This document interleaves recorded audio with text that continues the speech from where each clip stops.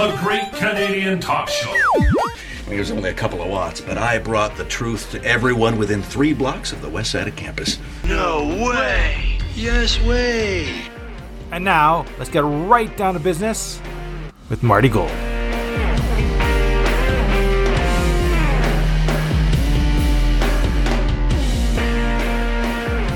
Hi, welcome to the Great Canadian Talk Show podcast.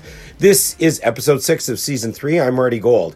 I want to greet once again all the regular listeners and many new listeners that we've accrued over the course of the summer, in particular with our coverage of the provincial election. Those election interviews, the interviews with the candidates, going to continue to pile up through the auspices of actionline.ca, which is the home of the Great Canadian Talk Show podcast. And you can browse through. You'll see why people like you have joined people who you might not think are quite like you about what we do here, which is shine a light on topics that the mainstream media simply doesn't want exposed, doesn't think is worth putting the time into, or the narrative would be upended by actually reporting the facts on the ground the way we do here. So you've heard cases about murders, about assaults. You've heard stories about parents fighting back in East St. Paul. You've heard stories about the biz associations in Transcona and on Provencher fighting back against the city of Winnipeg, while the biz that deals with Marion and Goulet in St. Boniface, another neighbor, getting evidently steamrolled by the by the anti-car bike lane lobbyists that dominate the thinking among the urban visionaries, so-called urban visionaries, down at City Hall. So we've covered City Hall issues, we've covered provincial issues, election issues, occasionally federal issues as well. Sometimes sports. I got a compliment for our interview with Peter Young from many months ago about the impact of Bobby Hull, the Golden Jet, on Winnipeg, and got a wonderful compliment for that interview. And I hope to have Peter Young back here in the fall season as things continue moving forward with the Great Canadian Talk Show. Your support is integral. This is independent.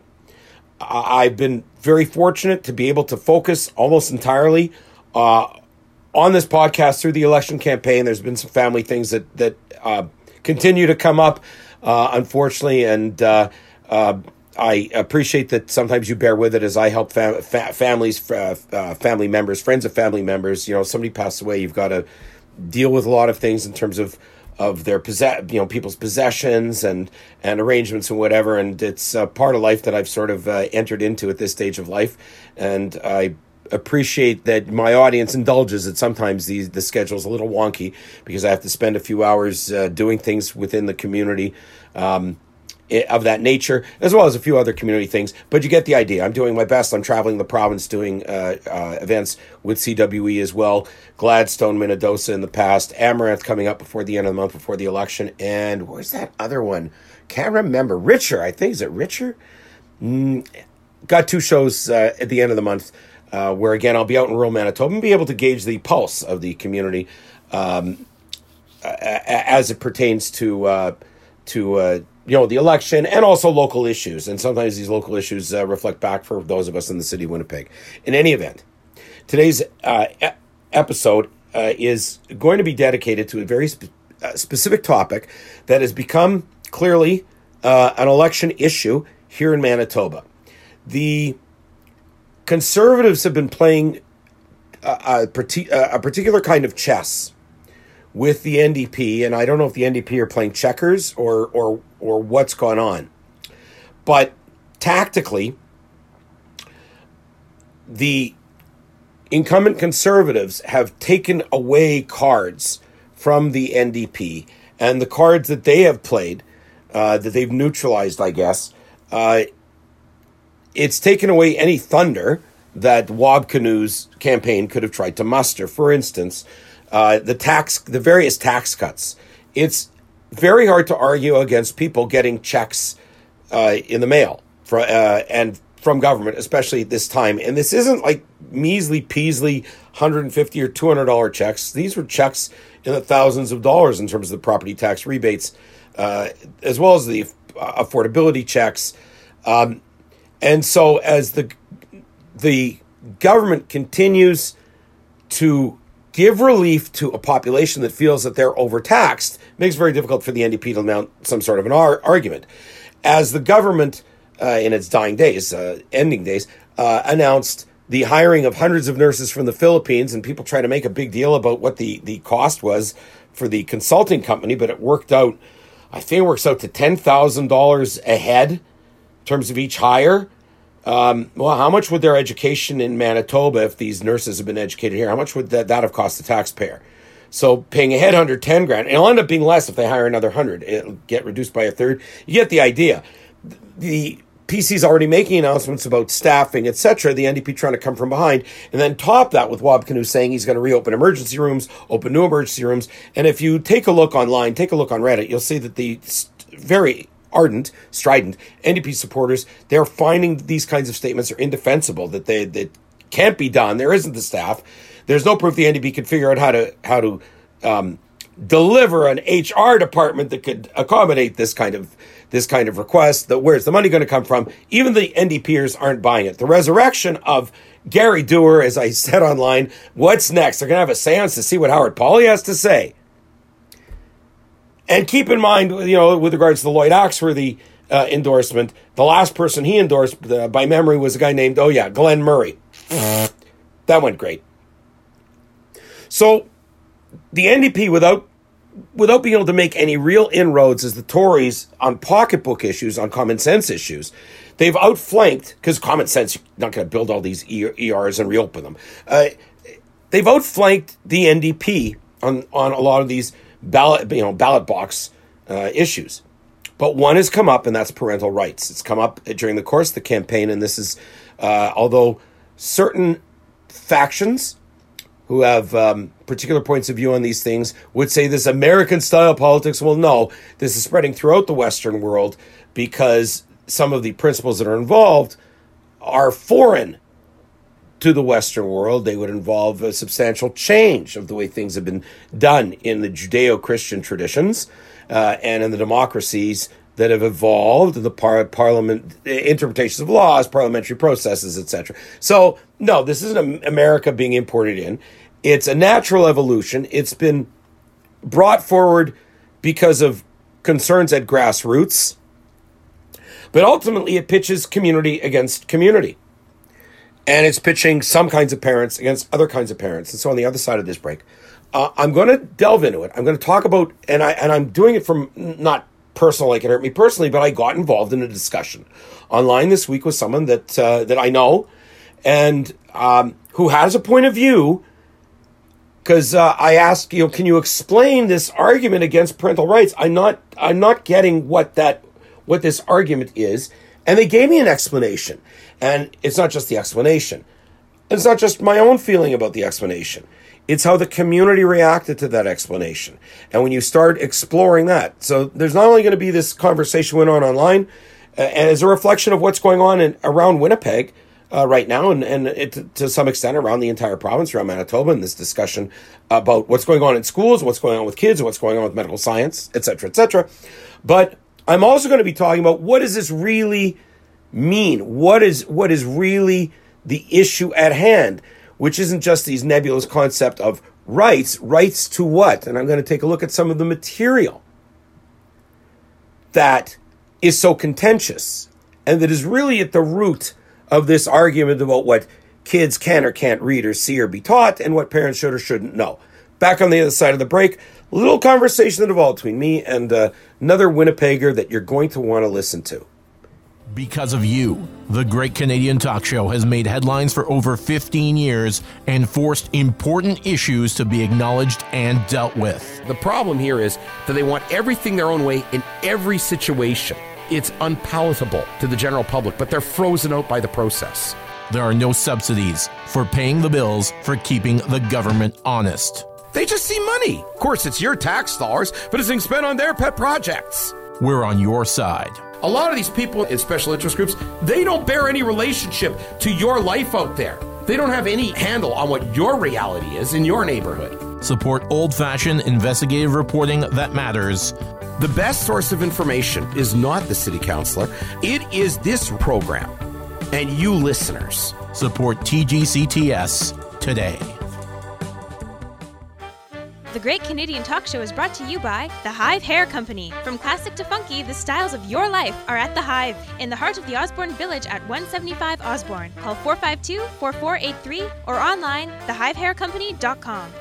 Back from the break, and by all means, patronize our sponsors whenever you can, and make sure to share these podcasts so that we can continue to grow the audience and get information, important information, opinion analysis to more and more people across Winnipeg. Also, a reminder, through the remainder of the election period, you'll be able to read my commentaries, my weekly columns, and hear my 10-minute audio commentaries at winnipegtribune.ca, and there's an accumulation of all those presentations here on actionline.ca. You can take a look for it under, I think it's under blog, but you'll find all this. I'm putting out a lot of content, touching on a lot of topics.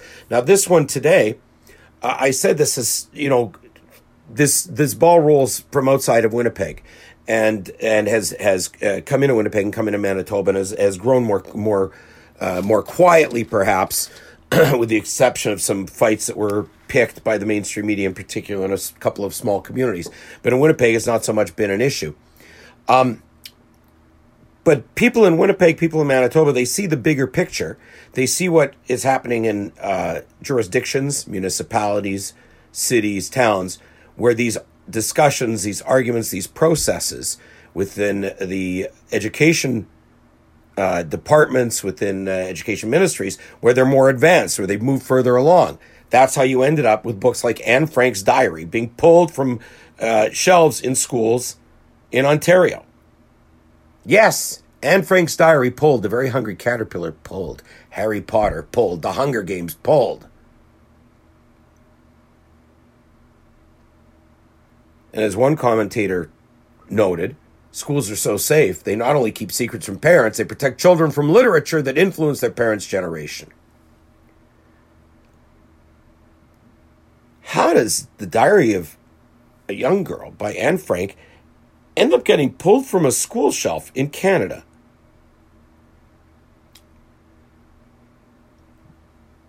Not even the major Jewish community leadership council, the coordination of Jews in Winnipeg, Jews in Canada, done largely through the efforts of something called CIJA, the Center for Israel and Jewish Affairs. I've spoken of them previously on these podcasts going way back, in particular with regards to anti-Semitism at the University of Winnipeg Collegiate affecting Jewish basketball players after an incident at a high school game that remains unresolved.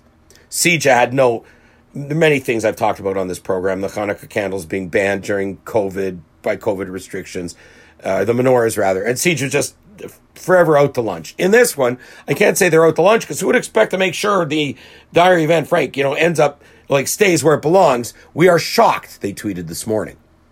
The Diary of a Young Girl by Anne Frank was among the books removed by the Peel District School Board as part of their weeding library process.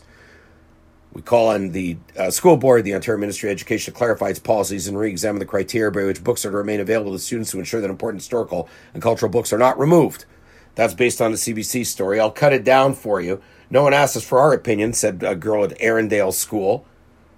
I feel by taking books away without anyone's knowledge is considered censorship. There's a kid who's like grade 9 or 10. She can figure it out. They weeded out books based on the date. Just on, before 2008, out it goes. And the shelves were empty. And school trustees noticed. And believe me, knowing a thing or two or three about librarians, many of those librarians would have known exactly what they were doing. The kinds of books they were setting aside, all with an eye towards, equity and inclusion, and this book isn't relevant. The book isn't relevant. It's outdated. Well, yeah, they want to conserve some shelf space, but sometimes books are a picture of knowledge up to a certain time. One father asking, who's the arbiter of what's the right material to go in the library and who's the arbiter of what's wrong? That's unclear. It's not clear to the teachers, and it's not clear to me as a parent or a taxpayer. Now, before I get into the specifics of parental rights, here's the experience of a guy in Ontario when it comes to that concept that parents have a right to know, and there are those in Manitoba that say, it's already there. The Tories are inventing something, a big problem out of nothing. Here's what this guy did. He talked to parent council, his son's principal, his school board trustee. He contacted members of provincial government. He still hasn't received a substantial response about what happened in the spring and how the process is intended to work, whereby books were stripped from school shelves. Holus bolus. Without any regard to whether it's necessarily because the condition of the book is tattered or because of some other factor in the eyes of the librarians that were doing the chucking of the books. Again, he went through parent council, school's principal, school board trustee, members of the province, nowhere. So when people say, oh, in Manitoba, they don't need parental rights, there's no issue because they can go here. People are not stupid. They see that in Ontario, there's been a failure. A failure. The system lets them down because their rights aren't enshrined in legislation or regulation. In Toronto, the Peel District School Board wasn't available to talk to CBC because they're focusing on students and school families this week. Again, when people advocating on one side or the other say, well, the system will handle it. Well, the system clearly doesn't. They're busy this week. The board documents say that the resources that are weeded out are causing harm. Either because of the condition of the book, because of a torn binding, that causes harm, or because they are not inclusive, culturally responsive, relevant, or accurate. For those reasons, the documents say the books can't be donated as they are not suitable for any learners. See the level of judgment being exercised by schools about what books kids will or won't be able to read, and how difficult it is for parents. This is just and I've been involved in the weeding of books off library shelves in my time. So I've seen how this works. I can understand it. But look what happens when parents have questions, when students have questions. So I only mention this to illustrate that in the bigger picture, people look to other provinces and they see that when they're reassured in Manitoba, this is all being made up and there's parent councils to go. Those are all political bodies that can stall and can swerve and can do whatever is convenient for them without necessarily doing what's right for the parent and, by extension, the child.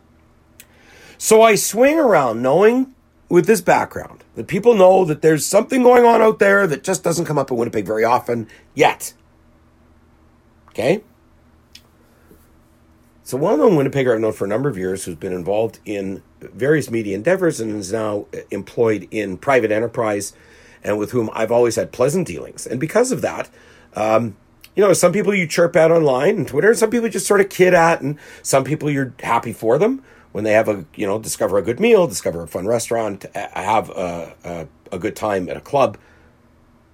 They're people you get along with, even though you know that you're a lot different from them politically, because they've always been fair with you and you've always been fair with them. And so in this case, here's an individual who reposted a link to a CBC story. Are you ready for a family talk about gender identity? How to handle, and it truncates, it cuts off, but this CBC story is about between school policies and political rhetoric. Many parents may soon find themselves talking to their children about a topic that could make, and then again, it's truncates. You see, it's about what I've just talked about. This is becoming an issue. And it's going to be talked around tables, not just because of the beginning of the school year, but because in Manitoba, there's an election going on. And this individual retweets or posts this CBC story and then says, to quote a good friend and fellow mother of a trans child. So this person is the mother, identifies as the mother of a child who identifies as trans. And is quoting another mother in the same boat. Who's a good friend. When you see a sign that says, quote, fighting for parental rights, it's actually a less cruel sounding way of saying fighting against human rights for certain people. And I read that 2 or 3 times, and without looking at the CBC article, I'm just trying to understand that. When you see a sign that says fighting for parental rights, it's a less cruel sounding way of saying fighting against human rights for certain people. And I didn't understand what are these competing rights? I didn't get it. So because I have a pleasant relationship with this individual and always have, I thought, well, I'll be able to get some insight. And so I tweeted back, I'm not following that logic. What rights are being fought against? And a short while later, I got a response from her. The right to privacy. What rights are being fought against? The right to privacy. So I surmise that this means that children in school have a right to privacy because parental rights, as constructed as a campaign promise by the progressive conservatives, revolves around parents having a right to know about curriculum, their children's activities in school, things like that. So here's an argument that children in school have a right to have their activities, not their secrets, but just their activities, their behaviors kept secret from parents. Now, this alone got some reaction from other individuals, one of whom said, until a child is 18, their parents have a right to know what is going on in their lives. That's irrefutable. It should be law. And I can tell you that that was my understanding. You're responsible for a child under the age of 18. You're responsible for their health. You're responsible to at least be aware about what's going on with your kid, what's affecting their emotional health, their mental health, what kind of hobbies they have, what they're doing online when they're glued to a phone. Different from my day now, right? My parents have to worry about that. I was playing tennis or field hockey or football for 4 or 6 hours on end. We were glad not to have any phones around. Different life, different generation. You would think parents would have more reason, more need to be informed, to be aware of what's going on in their kids' lives. And so that comment, which was polite, until a child is 18, their parents have a right to know what's going on in their lives. And I say they have a right in terms of other people making sure they know, because those parents have a legal obligation for those children, as well as the moral obligation. But I'm looking really at the legal obligation of parents towards their children. And after a period of time and some reflection, this individual that originally said that children have a right to privacy, in response to the idea that no, the parents have a right to know. And the response was, I disagree. Giving birth to a person does not automatically mean you have the right to know every detail of their lives, thoughts, or relationships. Well, it certainly does up till some age, maybe not after they turn 18, but certainly if they're 3 or 5 or 7, having raised children through those ages in my own lifetime,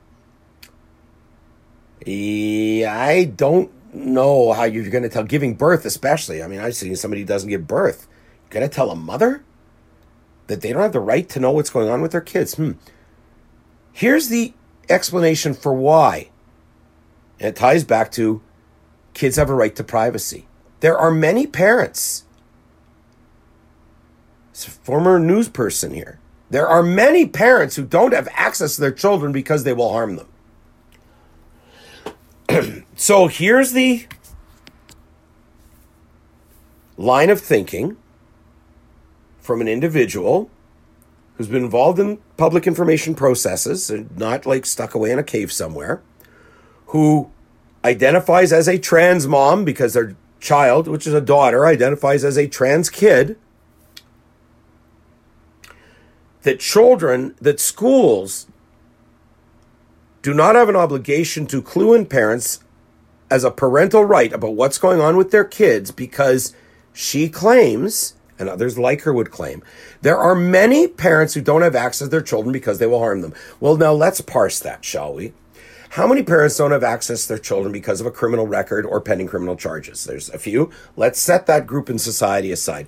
How many because they have a mental health diagnosis of some, and I'm not an expert, psychosis, some condition that they can't be in the same room as their own children?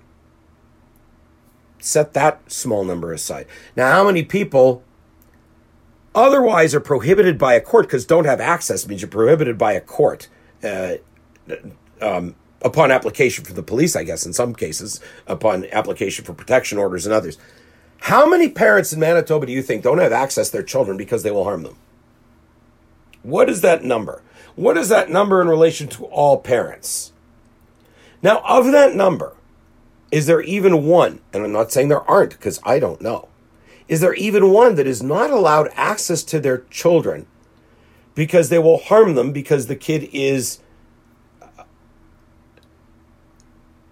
acting or behaving or living life as a gender other than the gender that they were born with and thusly identified by a doctor, all the other jargon?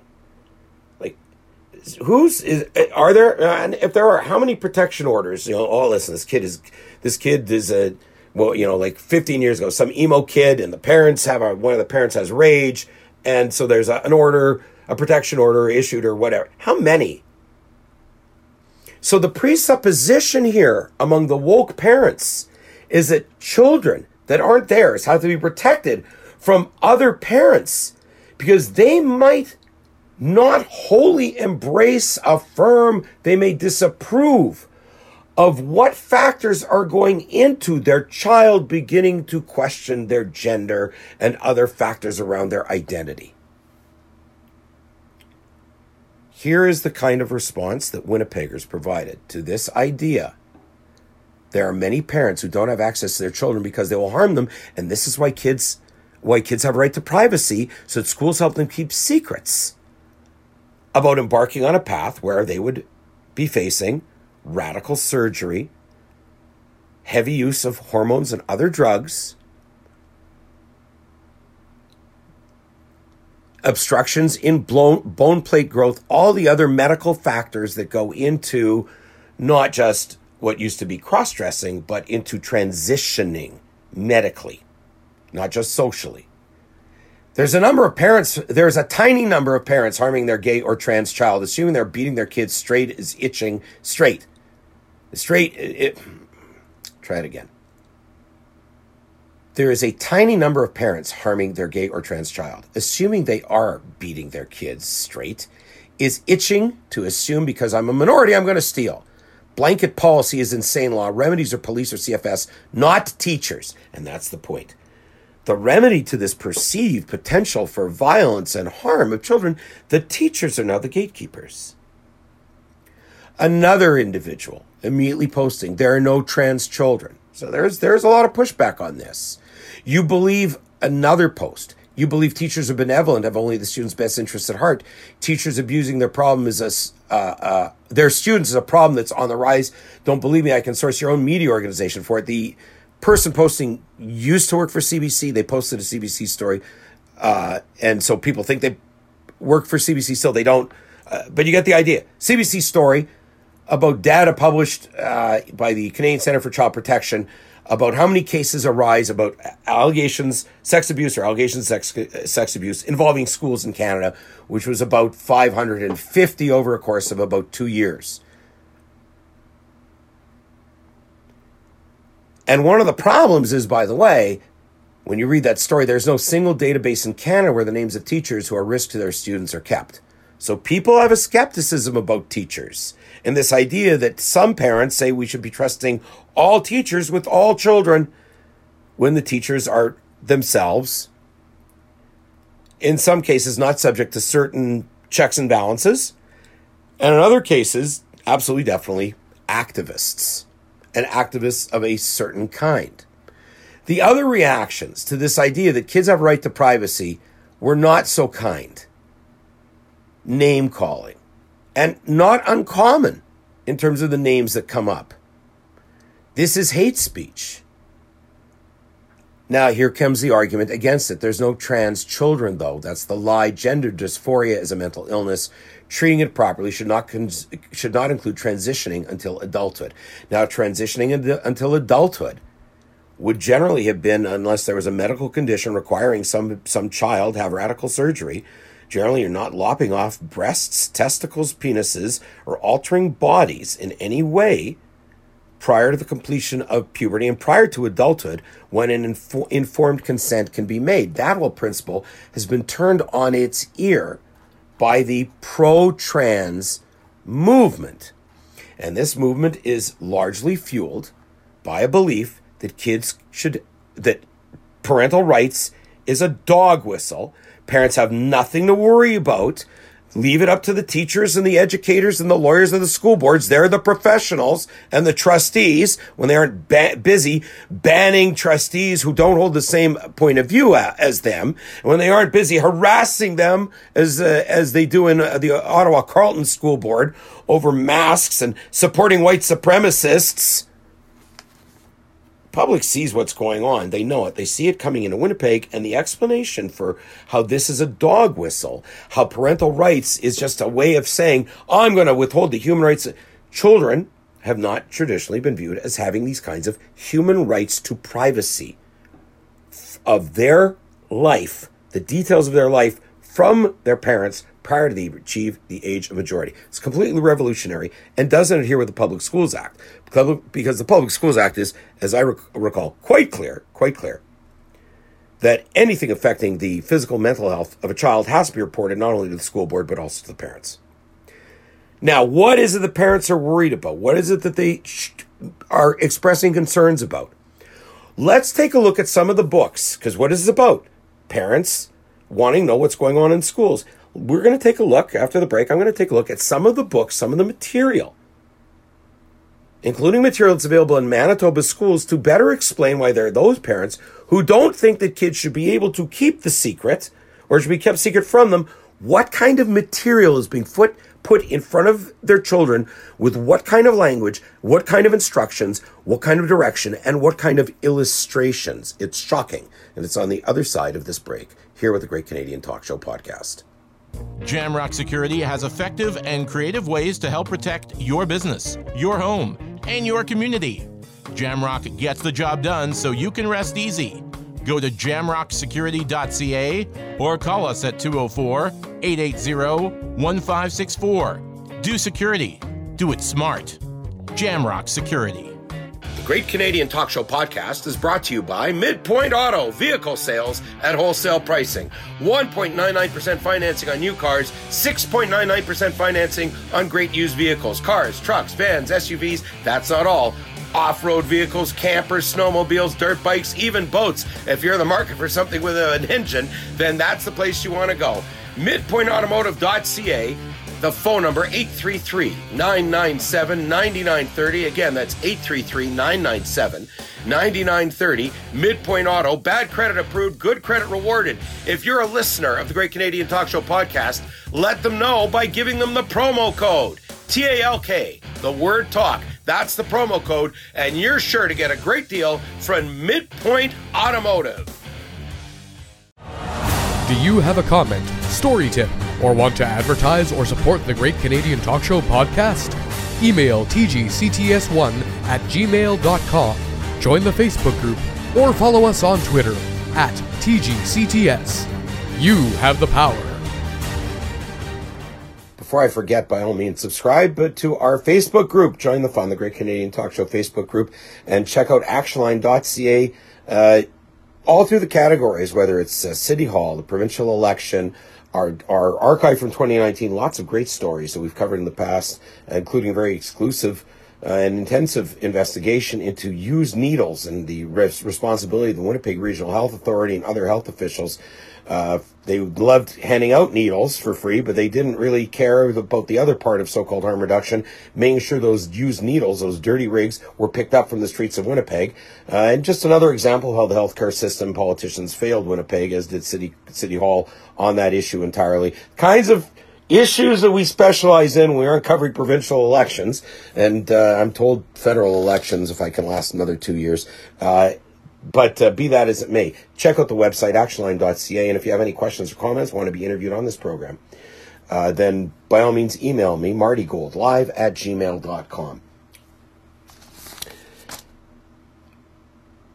I think I've set out the explanation in the first part of this podcast that people that see themselves as trans allies, right, that are at the forefront of the concept of multiple genders and gender being fluid, etc., etc., and their overarching ideal, and there's certainly a contingent of what would be looked at as white middle-class mothers, and certain, this seems to cut one way across the political classes. There's a certain demographic that's very loud in this, as are people that are more traditionally associated with LGBTQ communities and people that are drag queens and these other kinds of personalities. But their overarching issue is that they think that they're saving children from their parents preemptively, because they sense that the kinds of things that they approve of and are promoting in that children should also be accepting of and approve of will meet resistance. Now, usually they've just tried to describe the resistance as white supremacy and patriarchy, and then Abi Khan shows up being the lead performer for the progressive conservatives in their ads on this issue of parental rights, and okay, here goes at least one of those arguments out the window, and they're trying desperately not to pick a fight with religious communities, especially the Muslims, and might I add the Sikhs, who aren't exactly down with this idea that kids in grade 4, 5, 6, 7 should have secrets and suddenly decide that they're going to be a completely different sex, a completely different gender, and maybe they're going to be a furry while they're at it and want to be treated like a cat. And this being driven largely by the political left, almost entirely by the political left, tries to cast aspersions on those who are seen as being on the political right. And often they aren't, because they're very into charity and things like that. But they try to cast aspersions on them, but they have to be careful, because you can't really criticize certain kinds of religions in Canada at this stage of the game. And the motto that's emerged on the side advocating for parental rights has become, let kids be kids. That a lot of this material is sexualizing children at too young of an age. It's putting concepts in front of them that, and remember, the teachers have the kids till, like, what time do they teach till nowadays? At 3:30, 4 o'clock? They teach till 4 o'clock? The parents, the beleaguered parents trying to make ends meet, trying to deal with inflation and pressures and rising rent, they, in the remaining time they have to deal with their kids, have to then manage the ramifications of kids reading books and say, listen, your parent, you see your kid on TV, sees, some goofy act that maybe is intended for a slightly older, audience, and next you got a 3-year-old running around shaking their butt around, and it's like, yeah, and everybody's laughing, but after a while it's like, stop shaking your butt. Well, this goes far beyond just butt shaking. Now, people know people. And people compile information, and so there's lists of books now. And whether they're in the Winnipeg Public Library, whether they're in other libraries, they're picture books, they're graphic novels, and what kind of books, what the topics generally are about, right? Some have F-bombs, gay sex. One book advocates that sexting is okay. Grandpa and Pops are gay. I'm sure a lot of people would figure, well, you may want to choose when your kid is exposed to these concepts if they're one of their grandparents being gay, as opposed to the school trying to clue them in that this is a possibility at the age of 5 or 6. Books with gender fluid and trans teens, which are presented as role models to some extent. Because, as I'm told, none of these teens, evidently in these books, none of them are ever like bad kids. They're always they're nice kids, they're polite, they go through life, but there's never a problem that emanates from themselves or their own behavior. You get the idea. And I understand why. Don't want people to be picked on because they're different. I get the sort of upfront sensibility that maybe people would find acceptable. And there's graphic novels, I said, that explore sexuality. ebooks. There's some adult fiction in the Winnipeg Library that touches on topics that are a little more disturbing. So the issue is sometimes the content. Sometimes some people might think, none of this, it's all awful. And I come from a family where I had not one, but two cousins that were pioneers in the realm of sex education in schools in Manitoba and Ontario. Bizarrely enough. But these cousins were very alike. They both became doctors. This is just a fluky thing. I'm like in grade 4 and 5 and 6. I got two cousins that are like testifying in court and being threatened with taking it's a long time ago. Now it's accepted. You have to have some sort of sex ed in school at some grade level. Now, whether you need books like Amazing Grace between the ages of 3 and 6, this becomes a question. Genderqueer is a book title that comes up frequently in these disputes. It's perfectly normal for ages 10 and up is another. Let's Talk About It by somebody named Erica Moen. Now, there's a book called Mighty Red Riding Hood, Mighty Red Riding Hood, a fairly queer tale. Ages 4 to 8. A children's fable that's told from a queer lens for 4-year-olds. Some parents might say, no, I'm the judge of whether my 4-year-old should be exposed to that, not a teacher and not a librarian. Sex is a funny word. Corey Silverberg's a very popular author in this genre. There are books describing pride puppy, pride colors that are for preschoolers. Now, some will say that aren't down with this program, well, this is indoctrination. You're trying to create acceptance among children for things that are far outside the realm of our community, of our culture, of how we raise our kids, of the pace at which we want kids to be exposed to things.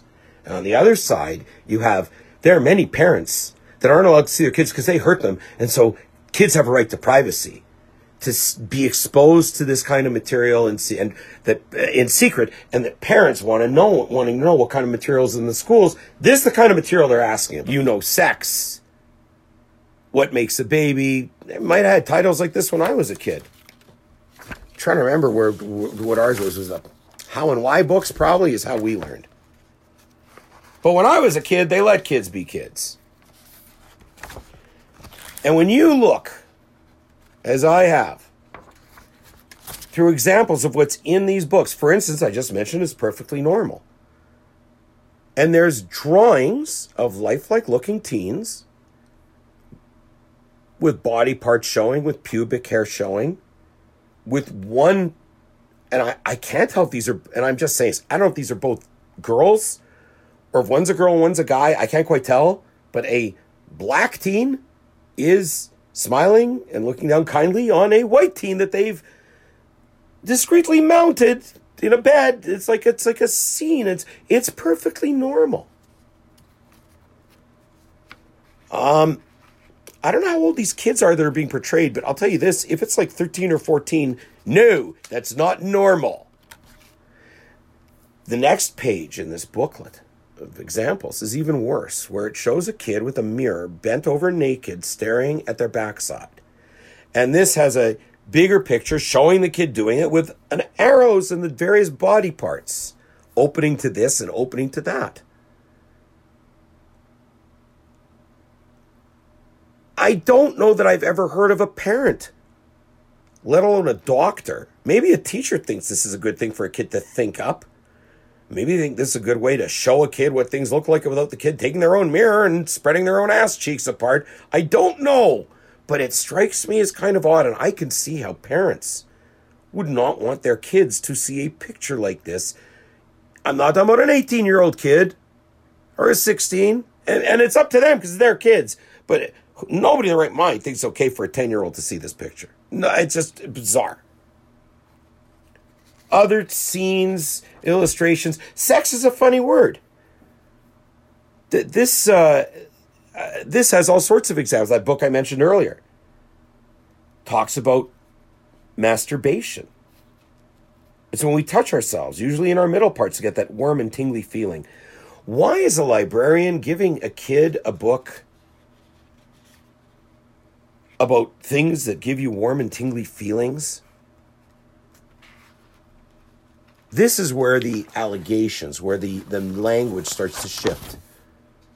Giving instruction to kids, not under the instruction in a book, not, through a librarian, not through a doctor in a course, and it just seems out there, and something that you can see why parents would get upset about, because there's something in this country called the criminal code that regulates depictions of children underage in certain situations, and all these different, you read the sections, and then you see again, I mentioned Erica Moan earlier. Let's talk about it with a graphic drawings of here's how you touch this body part and that body part to get a certain desired result and experience.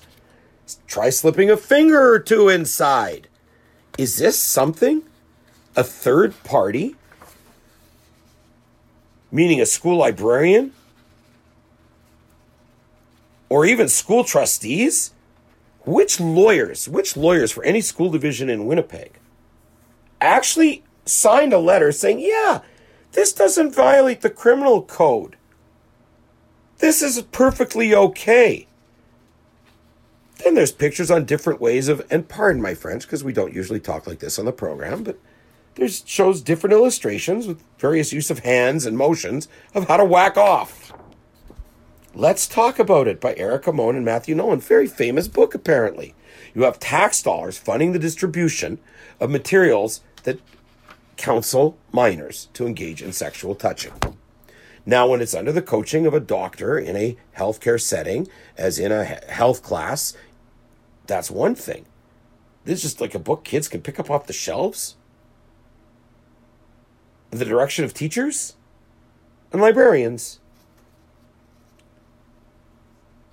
And the concern is that these materials present an ideal source for grooming behaviors, that there are those who will take advantage of kids by their minds having been opened up to all these concepts about, oh, what happens when I take my clothes off and I pose this way and I twist my body that way and I put a hand here and I put a hand on somebody else there. Kids that otherwise kids may not have thought about, and even if it was for the reason of my mother or father will kill me, that is still the business of those other parents, as opposed to it being kept a secret from those parents. One of these books, in fact, Let's Talk About It, they know that they are handling dynamite. The authors and publisher, quote from the book, expressly disclaim responsibility for any adverse effects that may result from the use or application of the information contained in this book. Amazing. And so in the course of this, certain concepts are promoted towards children. Queerness, every letter of the alphabet, all the variations. This does not jibe well with people from traditional backgrounds. It doesn't even jibe well with people from traditional liberal backgrounds in many cases. Because the buck stops with the parent. If something goes wrong with the kid, the parent is held criminally liable.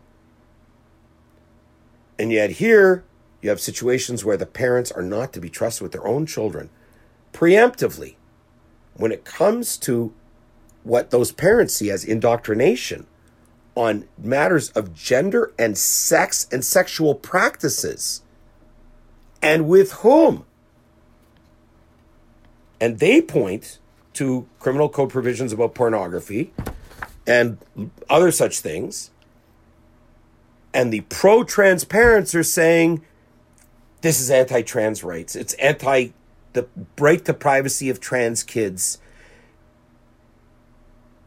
Who gave kids these kinds of human rights over their behavior and sexuality before the age of like 15 or 16? I remember when I was a kid, you'd have 15-year-olds that would be able to move out and get, was the term emancipated?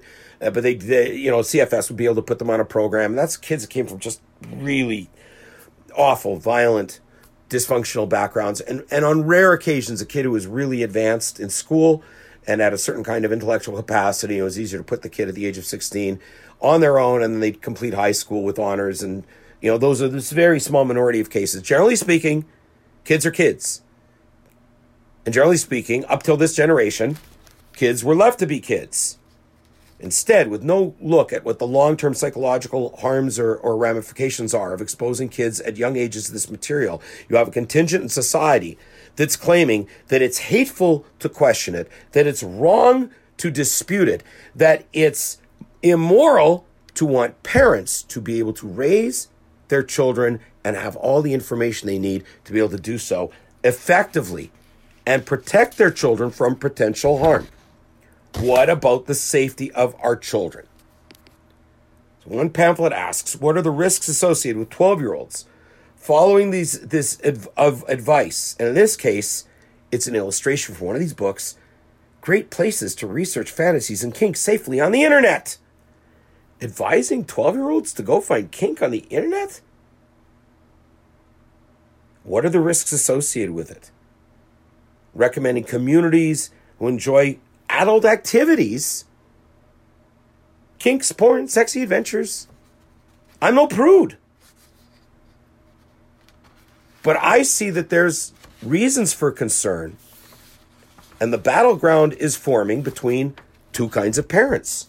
Those who think that you're some sort of Nazi for thinking there's something wrong with some of this stuff. Illustrations of people's mouths on people's genitalias. People telling the recounting of stories of who gave their first you-know-what to who and under what circumstance and at what age and with what kind of influence or I don't want to say necessarily bribe, but the one thing led to another. And then it's like, it's like penthouse letters for kids. These are in books in school libraries. Tories have come out in favor of parental rights. They put Obicon at the forefront. And next Wednesday on the 20th, there's going to be a march across communities, Winnipeg and other communities in southern Manitoba. And it's going to galvanize both sides of this equation. But I say ahead of time, this is already something that has become an election issue. It's an issue at the ballot box, parental rights. And the Angus Reid and other polling showing that people that are in favor of parents being given the information that they need to raise their children, that this runs 70 to 80% in favor. It's for the NDP and the Liberals who've assailed this out of the box, which was just a ridiculous move for a party looking to try to gain some traction in some ridings. But Wab Kinew, of course, immediately said, this is anti-LGBTQ and we stand with it. No, this is about parents having the right to raise their children. And there's some material that should not be shown to children. And librarians make that choice all the time. What we're seeing now is in Ontario, they made the choice that the Diary of Anne Frank wasn't suitable for children. Harry Potter, not suitable for children. But material like this is suitable for children. And trusting teachers is right up there with trusting doctors and trusting lawyers right now. And so you're going to, I'm sure, see candidates continue to refer to this, and you're going to continue to see voters make decisions about where they're going to cast their ballot. And one of the issues is going to be which party thinks kids have a right to privacy so that parents can't find out what kind of sexualized material they're accessing at their school. I don't think that's going to go very far at the ballot box for any political party that endorses the concept that kids need to have a right to privacy because the parents might, many, harm their children or refuse access, because that's a lie.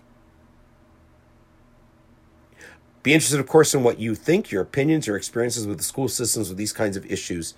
And the mailbox is open, martygoldlive@gmail.com. Your support integral to this program. Again, contact me through that address. Please take a look at my work over at winnipegtribune.ca, various commentaries on the election. More podcasts coming up. Coming up very soon, part 3 of our interview with Andrew Marquez of Gem Equities. Beyond the $5 million from the court case that's now under appeal, beyond the impending, as I speak, hearing about the value of the expropriated lands. It's going to cost Winnipeggers an arm and a leg. The bigger picture, how does the way City Hall do business and treat a guy like Marquez, somebody investing millions into trying to build a community, how does it affect the reputation of our city? We're going to be getting into that. There's so much crime. I know, dead bodies all over the place. I'm going to be getting to that. More candidate interviews coming up, already in the can, waiting to be produced. And going to be try to do an interview about mining in Manitoba, because I think that's an election issue as well, because it speaks to economics and development in northern communities and prosperity. And you can check out all the interviews we've done, political candidates, and all the other stories we've done across the city, trying to do our best to maintain the traditions that we've upheld for so many years, whether it's been on Kick FM, on Shaw TV, or here now, actionline.ca, the Great Canadian Talk Show podcast, because we always believe that ultimately, when it comes to what's going on in your city, in your town, in your community, in your province, you have the power. When you support the Great Canadian Talk Show, your donation makes sure that the investigations, the interviews, the fact-finding, the truth-telling can carry on. When you sponsor the Great Canadian Talk Show, you're telling the community that you think their stories matter. Our public affairs coverage continues to make a difference, challenging the slanted media narratives and giving a voice to the community. When you provide funding for the Great Canadian Talk Show, you're supporting old-fashioned investigative reporting that matters.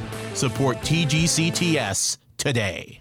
Thanks for listening to the Great Canadian Talk Show. If you want to email Marty, send it to tgcts1@gmail.com or follow him on Twitter @tgcts.